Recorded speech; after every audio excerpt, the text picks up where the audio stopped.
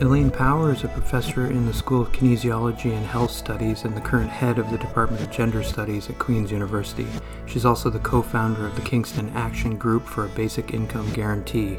In this episode, she discusses the challenge of incorporating feminist perspectives into the relatively new field of food studies, and the goal of making the field inherently feminist by working to appreciate the central importance of power differentials in determining who has the privilege of indulging in food and who suffers the indignity of food insecurity. If capitalism creates, as she says, the conditions for this most intimate experience of eating food to be debasing, then clearly we need legal reforms like a guaranteed basic income to shield people put in an impossible economic position from the harm produced by an industrialized and unequal food system. She also expresses a measured hope that the COVID-19 pandemic is creating the conditions for more empathy to emerge in political discourse, which, she points out, is the only way toward a more humanitarian future.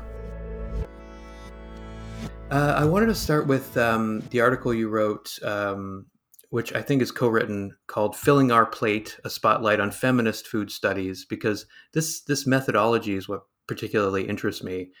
You write in that article, doing food scholarship has often meant further marginalizing oneself from academic and or feminist communities that did not value food as an object of research or theorization. And you also note that the uptake of feminist perspectives in addressing the scholarship, concerns, and conversations taking place within Canadian food studies has been limited. Why do you think that this is maybe a particular problem in Canadian food studies? Do you see it shifting, and what would it take for a shift in food studies to properly incorporate feminism? So, when food studies is a relatively new field of academic inquiry, I think you could probably date it to the mid 90s. And when, the 1970s, the second wave feminists really, many of them tried really hard to get away from the home and the kitchen and anything domestic. And so when some of the early I think about Arlene Avakian, who wrote a book, I think in the early '90s, through the kitchen window, and she contacted feminists to ask them if they would contribute stories about food, and many of them were quite rude to her in response because they were working really hard to get away from the kitchen. And so that's really contributed to the marginalization of food. I mean, food, it seems so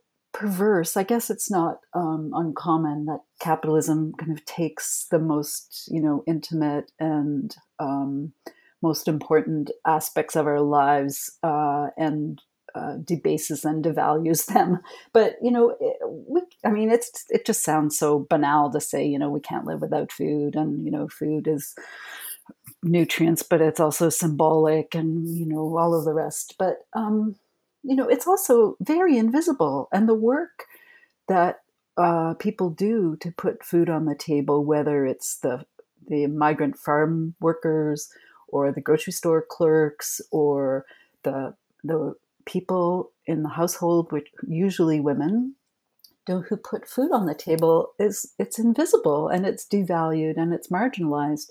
So, I think feminists, particularly from the last century, second wave feminists who didn't want to be associated with that. And so, we also have in food studies a much stronger focus, I would say, on the production aspect of food, the food system, agriculture, and so on. And that tends to be dominated by men who don't always pay attention to, some of whom are feminists and many of whom are not. So they don't necessarily pay attention to the intersections of gender and race and class and so on. And so I think that's what we envision for a feminist food studies. We hope that at some point, that's food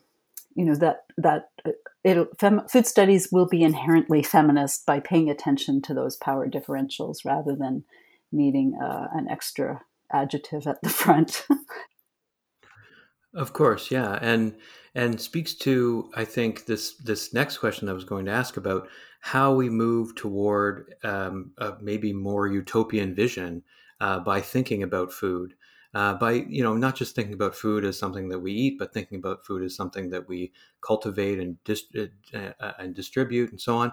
As you say, there's so much work required, so much labor, and so a feminist perspective, but perhaps also a Marxist feminist perspective, allows you to bring all of these issues together, issues of inequality, disenfranchisement, and labor. In the article, the invisible or the visible and invisible occupations of food provisioning in low income families that you co-wrote with two other scholars, you address so many of these kinds of issues. It really stood out to me as a remarkably dense piece of research in all the best ways. You say, for example, just statistically over the past 2 decades, 10 to 20% of Canadians have consistently fallen below federally established low income cutoff. You say, not surprisingly, over 12% of Canadian households experience food insecurity, lacking the resources to provide the food they need, with 34% of lone parents facing food insecurity.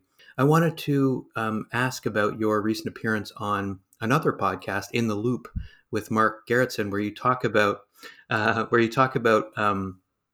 basic income and how you, and this is interesting to me, how you don't choose to support universal basic income because the downside, as you put it, is the upfront cost of implementing it, and the fact that the wealthy have many ways of avoiding paying taxes. What you argue for, and this is where I want to kind of take it, is for a more practical model of a potentially more utopian, or at least very more fair society, where there is a more strategic distribution of basic income. And you note, for example, that we shouldn't see the idea of a basic income as radical. Why was it important to emphasize that point, to correct, as it were, the tendency to represent this idea, especially during a pandemic, as radical? Is it just about sort of tactics, rhetorical tactics, but also political tactics to kind of get this pushed forward? Oh, that's an interesting question. So I think it's all of those. I think there is a political tactic. I don't actually, I mean, I think basic income has the potential to be radical. On the other hand, way back in 1949, 1948, Canada signed the Universal Declaration on Human Rights that said that everyone has the right to an adequate standard of living.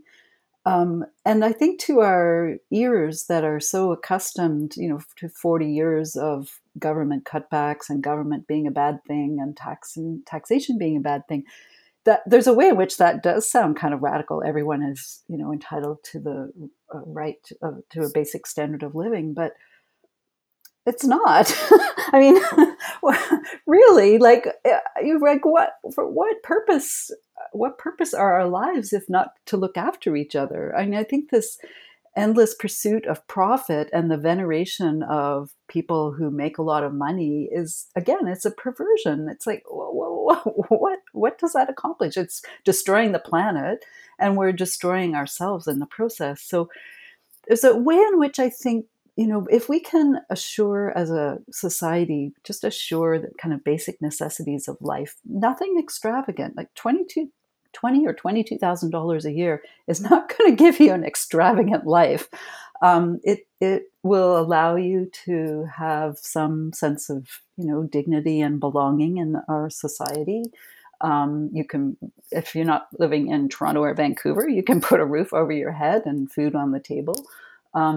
And then, consider what you want to do with your life and who you want to be, and the best person that you can be, without the kind of mad, desperate sense that, if you don't get a job, any job, just something to put food on the table, then, you're going to, you might die. I mean, really, when it comes right down to it, or, you'll land on social assistance, which is just barely staying alive with the amount of money that we allow. So I see basic income as what we owe each other, much as Medicare. We don't all use Medicare all the time. It's there when we need it. if we had a basic income program like Medicare that allowed people to access the program when they need it, we could erase a lot of the insecurity, the anxiety, and the insecurity. And that, I think, is where the potential for basic income to be radical comes in. Because maybe I am idealistic and naive, but I think it will allow people to kind of step back and think about, as I say, who they want to be and the kind of world they want to live in. And there'll always be people who are, as my dad would say, chasing the almighty dollar. But, for lots of other people, they're would be satisfied with a simpler kind of life. Hmm. I think you have a real skill for making these ideas sort of relatable and bridgeable. There's a way in which, attacking the roots of a capitalist system that punishes the poor can sometimes alienate particular listeners. But on that podcast, you speak with Mark Gerritsen about how these ideas are really 19th century moral values, assumptions that tell us that without the motivation of trying to survive, people will just stop working. But you have as I said, kind of a skillful way of addressing these kind of core capitalist beliefs and values. But you spoke to that question of sort of like the pursuit of the almighty dollar or hoarding wealth. I wanted to maybe ask about the notion of a guaranteed like maximum income or a tax on the wealthy, right? Um, are these ideas at this point too radical to be bridgeable, or do you sense that Jeff Bezos being on track to have $1 trillion by whatever the projection is starting to actually create a sense that that is a dystopian future? I mean, at some point, do you expect it might be possible to be less strategic and more utopian in advocating for a more humanitarian, equal food system? Well, yes is the short answer. Thank you for your compliments. I don't know. I think I maybe it was years of teaching a first year course on the social determinants of health that has helped me put, complex ideas into language that's accessible. I don't know, but I think, that podcast that you reference has really become quite popular, and people have told me that it's because it is accessible. So I think, I'm I'm very suspicious of polls because, of course, the answers depend on how the questions are framed. But I did see a poll recently that suggested that most Canadians are in favor of a wealth tax to help pay for social programs.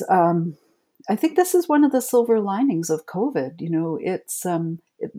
As devastating as it has been, there have been silver linings, and one of them is to again give us an opportunity to stop and think about what's important. And remarkably, we decided, or the government decided, are supposed to be our representatives, that human life was more important than the economy. And that's a bit remarkable when you think about the last 40 years and the ways in which human life has been devalued in favor of the pursuit of profit.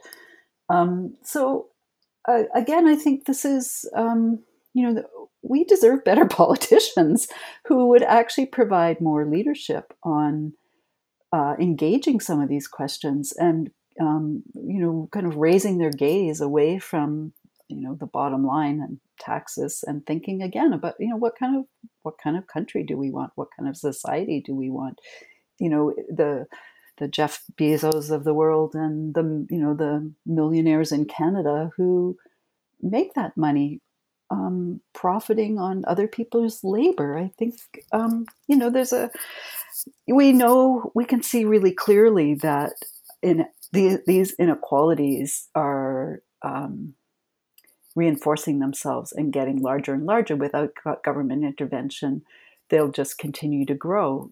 So this is a place where government could provide leadership, and I hope if we push enough that tax reform, more progressive. Our tax system has gotten progressively less progressive.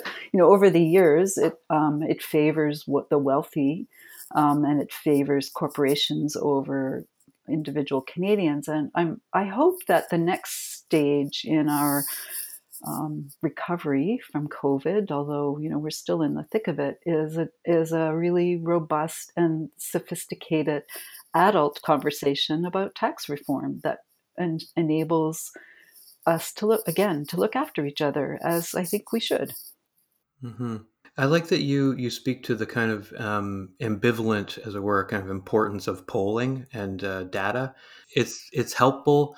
For example, the fact that the global protests against police brutality are obviously effective, if for no other reason than you can see public opinion is now exponentially increasing in favor of Black Lives Matter in just the last couple of weeks. So obviously, protests work, and the data kind of bears that out. This is something that you've talked about in relationship to food in general, kind of in a different context, in a policy context. You note, for example, in an article that for the first time, Ontario has opted out of measuring food insecurity on the 2015 Canadian Community Health Survey cycle, which leaves, as you say, a gaping hole in public health researchers' ability to assess the impact of public policies.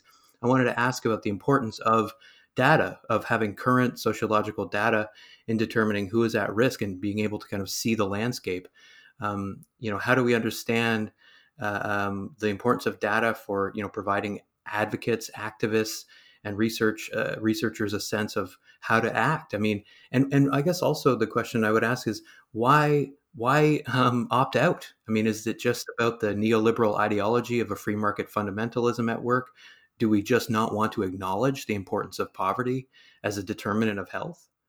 Oh, that's a great question. I mean, data and real evidence, that's well collected, of course, is critical. It's so important for a government and for advocates, as you say. But if a government is truly interested in making change and assessing how their policies are affecting people and on the ground, then of course they need data. We live in this bizarre world where, particularly on the right, there's data doesn't count for anything because it's really just about ideology. There's a little bit less of that, I would say, certainly on the left or in the center. But we don't know why that decision was made in Ontario. That was under Kathleen Wynne, under the Liberal government of Kathleen Wynne. That decision was made to not collect the data about household food insecurity. So the Canadian Community Health Survey, or CCHS, is an ongoing survey that's run by Stats Canada, and it's in 2-year cycles. And so in some years, the federal government makes it mandatory that all provinces ask about food insecurity. And in other years, provinces are allowed to opt out. So for the first time ever, Ontario opted out in the 2015-2016 cycle. And Ontario constitutes almost 40% of the Canadian population. So that blows a huge hole, not just in understanding what's happening in Ontario, but also across the country in terms of the robustness of the data. So, a cynical view of that decision is that the Ontario government knew that the results would be coming out around the time of the provincial election. And perhaps they were confident that it was going to show, progress in meeting their poverty reduction targets. A less cynical view is that the bureaucracy, the civil servants, has been so decimated that they just didn't understand the importance of it. So it doesn't, however the decision was made, whether it was deliberate and trying to cover something up or whether it was ineptitude, it's not very flattering either way. But data, yeah, absolutely. We need data. And right now, as I understand it, at least the Canadian Community Health Survey has been suspended at this time of COVID, which, again, is devastating in terms of thinking about the impacts of this particular moment on the health of Canadians and Canadian communities.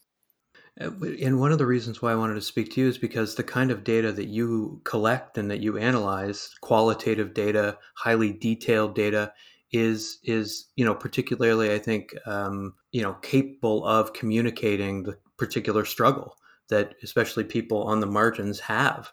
In the article that I mentioned, the visible and invisible occupations of food provisioning, you say you talk about data. You say while evidence is amassing regarding the prevalence of food insecurity and related health consequences, we have that data. You say few analyses explore firsthand experiences of food insecurity, and this is where I guess qualitative investigation comes in. You talk in that article about how, in particular, low-income mothers describe their lives as a constant struggle. In another article, Cultural and Symbolic Capital with and Without Economic Constraint, you compare low-income and high-income Canadian families and talk about the level of stress that is associated with shopping on a low income. Right? One respondent says, I think about food constantly, every single day. You describe this as a relentless everyday stress. Why is it important that we see the stress involved in the everyday work of getting and preparing food? Are these things, to your mind, typically invisibilized? I mean, the culture around food, when we look to popular representations, don't tend to give us a sense of these aspects of the experience, the stress and the work of it.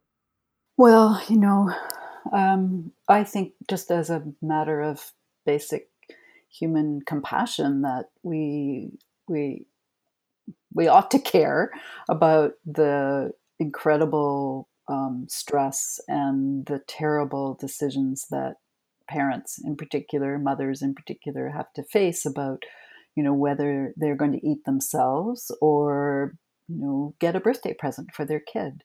The kind of the indignities that low income families face every day is I just think it's devastating, and to me it's symbolic of a society that just doesn't care about human beings anymore. Um, and so yes, that work is invisible.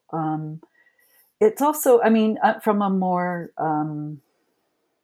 I don't know, instrumental perspective, if you want to think about it that way, it has profound effects on healthcare expenses. When you live in that kind of constant stress, it has a terribly damaging effect on health. And we know from at a microscopic level, it literally affects our DNA and how long we live. There's evidence from DNA studies that as the DNA replicates, the what's called the telomeres actually shorten when you're living in chronic stress, whether that's stress of poverty or maybe the stress of having a child with a disability, profound disability.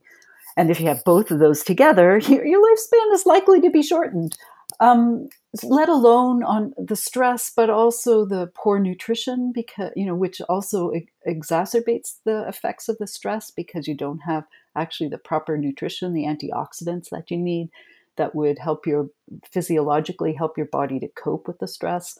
So there's actually really good data. Val Tarasuk at the University of Toronto, who is kind of the guru of certainly statistical scholarly studies, research on this problem. She has a very elegant piece of work that shows that as the household food insecurity increases, so as people are more poor and have less access to food, that healthcare costs go up dramatically. From an instrumental point of view, if I were in a government position, if I were the health minister, I'd be looking at that and saying, "Oh my, this is poverty has a big impact on healthcare costs. If we actually address the poverty, healthcare costs would go down. Probably at least 20% of our healthcare costs are related directly to poverty. That's the Canadian Medical Association has estimated that. Um, I mean, that in and of itself is reason to address this. But, I think to me, my mind, the more important issue is actually people's ability to live in dignity and to feel like they belong in our society. And so much of your work is about sort of trying to unpack the entrenched assumptions that reproduce these kinds of class divisions, that have everything to do with economics, but also have these kind of larger, or rather, kind of deeper origins. And I could speak to my own personal experience of growing up in like a working class household where there was a level of suspicion toward organic foods, premium items, that kind of stuff, and a tendency toward convenience due to a large family size. You talk in one article about the embarrassment of having to put items back or account change at the register. That's, something I've experienced, and it's painful. I think encouraging empathy for this situation is so crucial. And this is what, your work tends to do, is kind of bring this data to life. You gesture, for example, to alternative discourses that may be employed to resist stigma and discourses that challenge dominant constructions of people living in poverty. What would you say these are? I mean, you've kind of just addressed some of them, but yeah, where can we look for a corrective to the kind of neoliberal ethos of the failed consumer?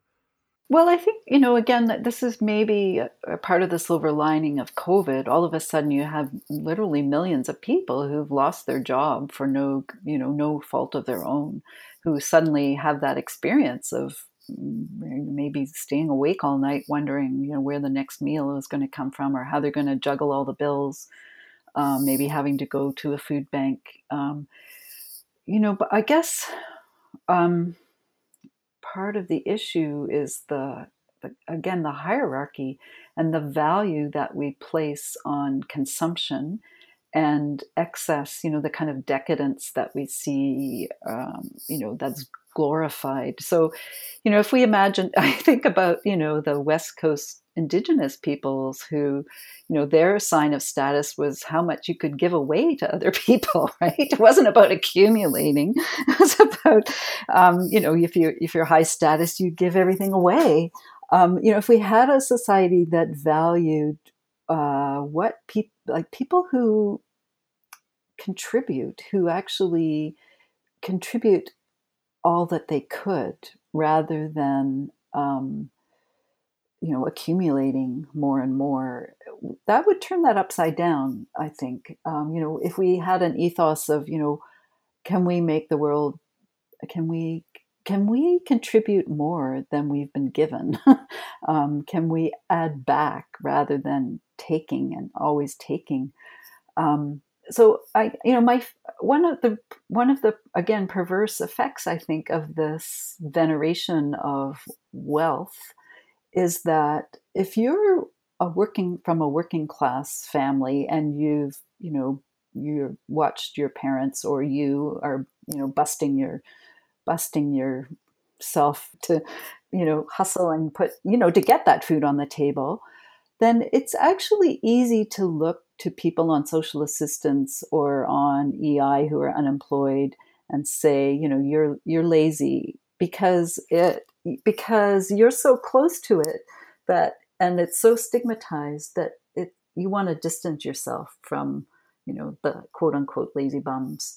Um, so I worry about that because it's and I understand that, especially if you're one step above the lowest rung, then you want to distance yourself from that stigmatized group. But I see that as an effect of the larger society rather than blaming working class folks for saying I'm not going to support those lazy bums with a basic income.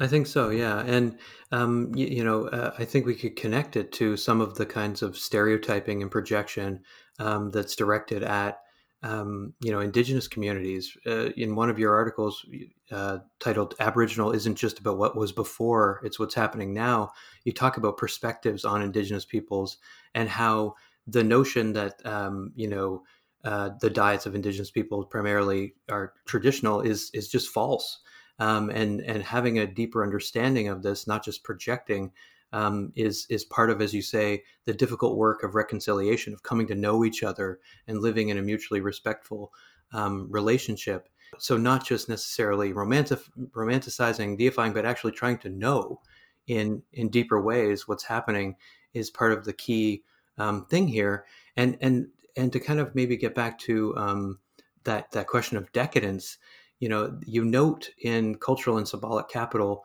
that the elitism of ethical eating is actually declining as a source of cultural capital, which is a curious fact, something that maybe people don't think is the case. But instead, you say when cultural knowledge, forms, and practices like healthy eating and ethical eating become widespread, even among low-income shoppers, they lose their symbolic capital and don't garner the same level of distinction.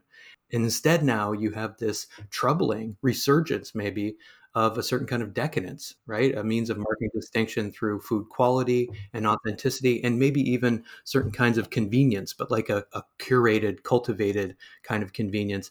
I wanted to note also the emergence of Skip the Dishes, Uber Eats as potential markers of status. Have you thought through the sudden prominence of these services, or maybe even, like for me, interrogated that brand name, Skip the Dishes? A banner that kind of signifies a complete embrace of convenience and abandonment of prior forms of cultural capital that was sort of associated with preparing food. Um, any thoughts on that? Yeah, so it's one of the features of our contemporary world, I think, is polarization.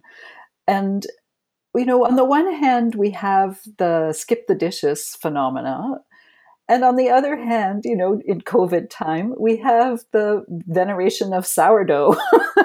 Everyone at home making sourdough bread and kind of, posting photos on, social media of their various creations, and also the rush to garden again, to put food in, which everyone's kind of thinking they're going to be hanging around home.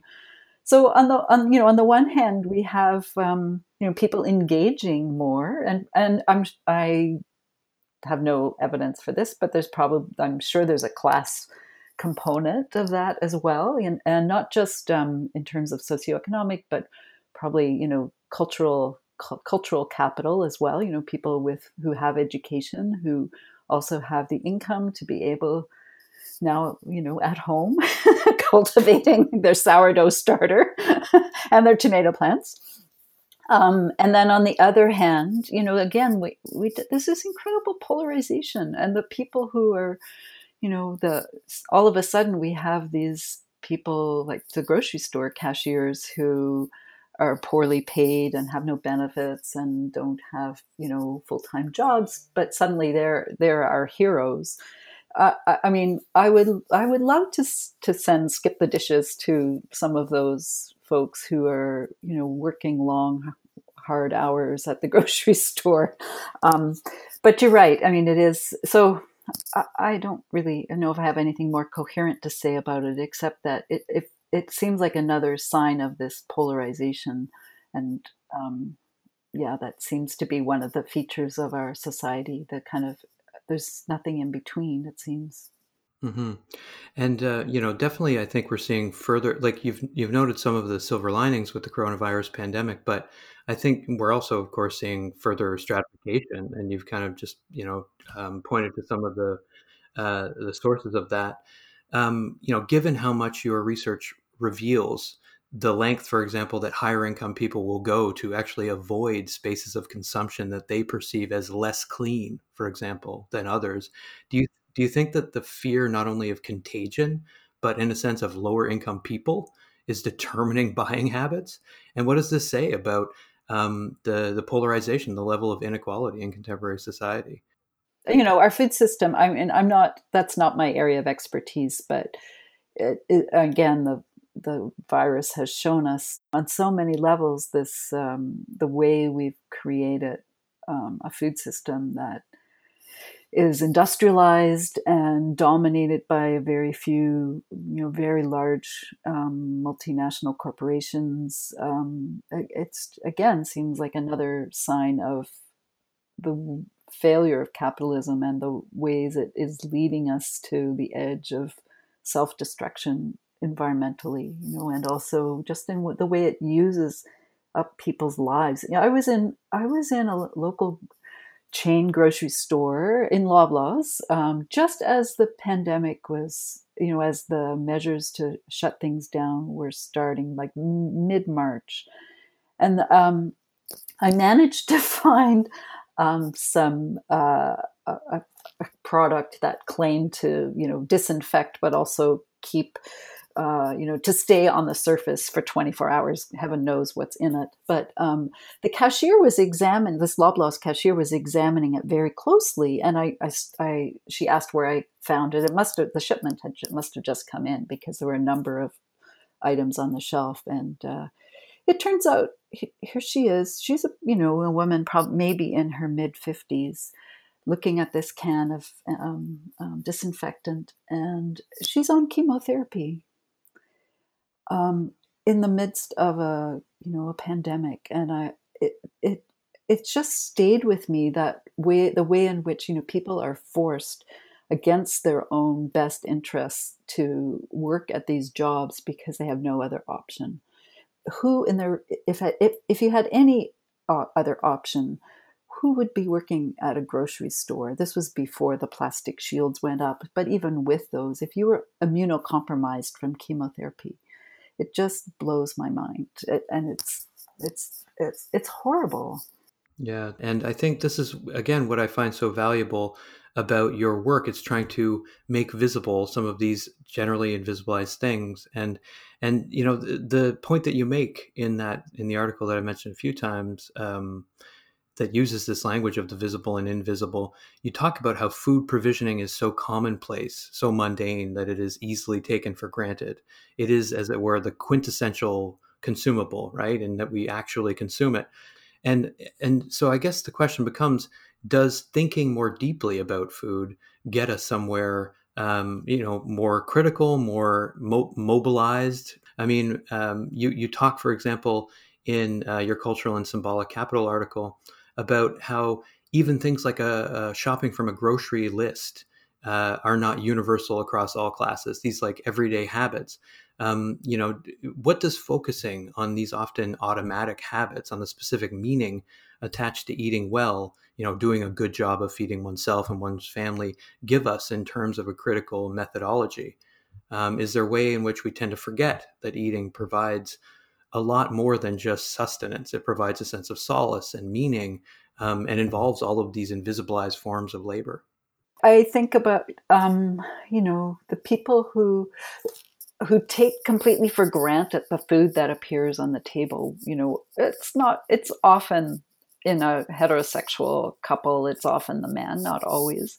In fact, was a really interesting study quite a few years ago now about domestic labor in same-sex households that replicated what the research from heterosexual households, that there's one person who takes primary responsibility for the food work and the food, the provisioning and all the invisible labor, and then the other person just doesn't have a clue. Just takes it for granted. And even in same sex, so it's not clearly, I wonder if how many households where there is a real true division of labor. And maybe that's not important, I don't know. But I also wonder if, because people have been at home for the last 13, 14 weeks, if some of that labor has become visible. Certainly the labor of childcare and the labor of food provisioning. We have to think a lot more about our grocery shopping, and thinking ahead about putting food on the table. It's not as easy as it used to be to just dash out to pick up a few things at the grocery store. Although, as you mentioned, there is the skip the dishes. um, but I think some of that labor maybe has become more visible in this moment.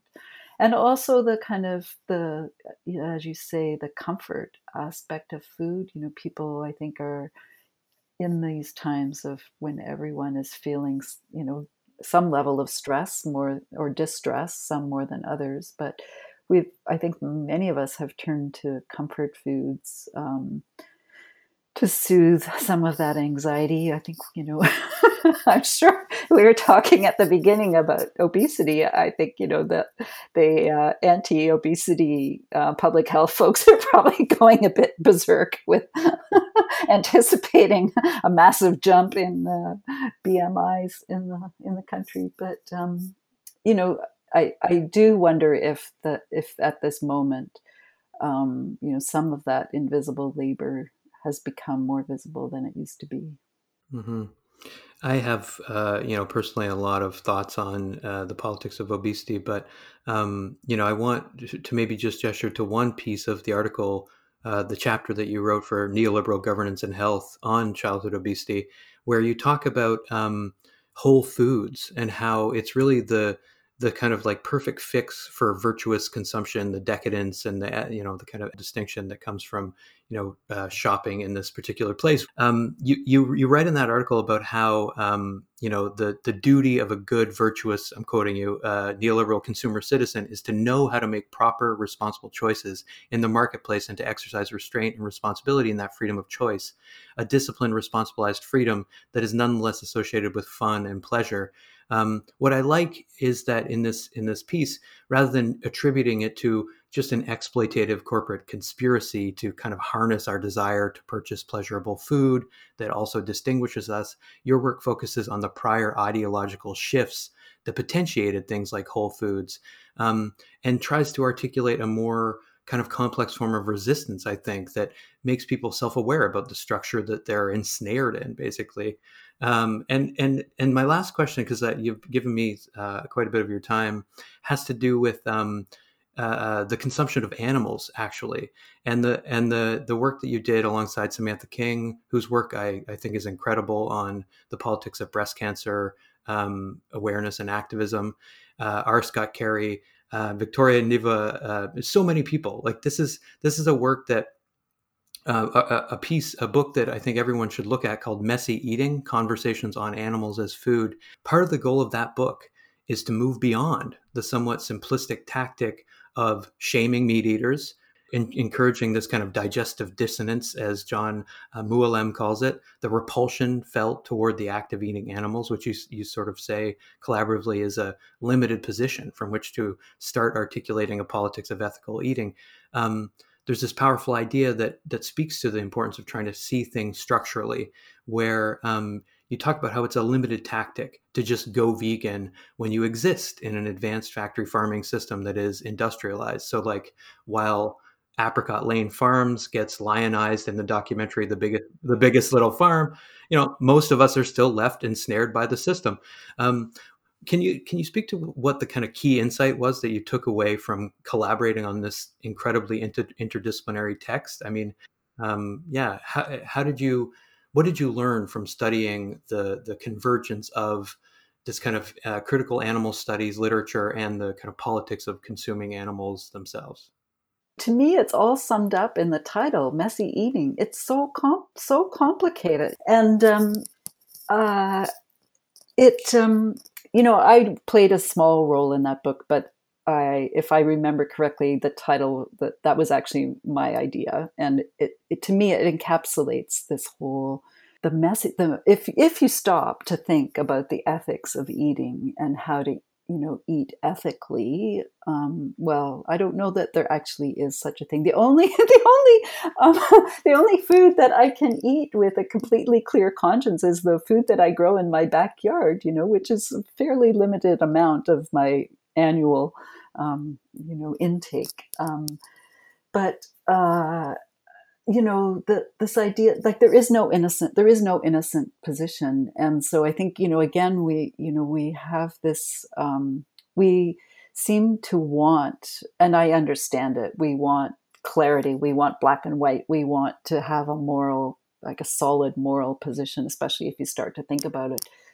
But there is none. We really have to learn, I think, as to be more comfortable with the messiness and the grayness, and we seem to have this desire to fit ourselves into category and then moralize about everybody else, and that's whether it's moralizing about poor people or moralizing about people who eat animals or people who eat so-called junk food.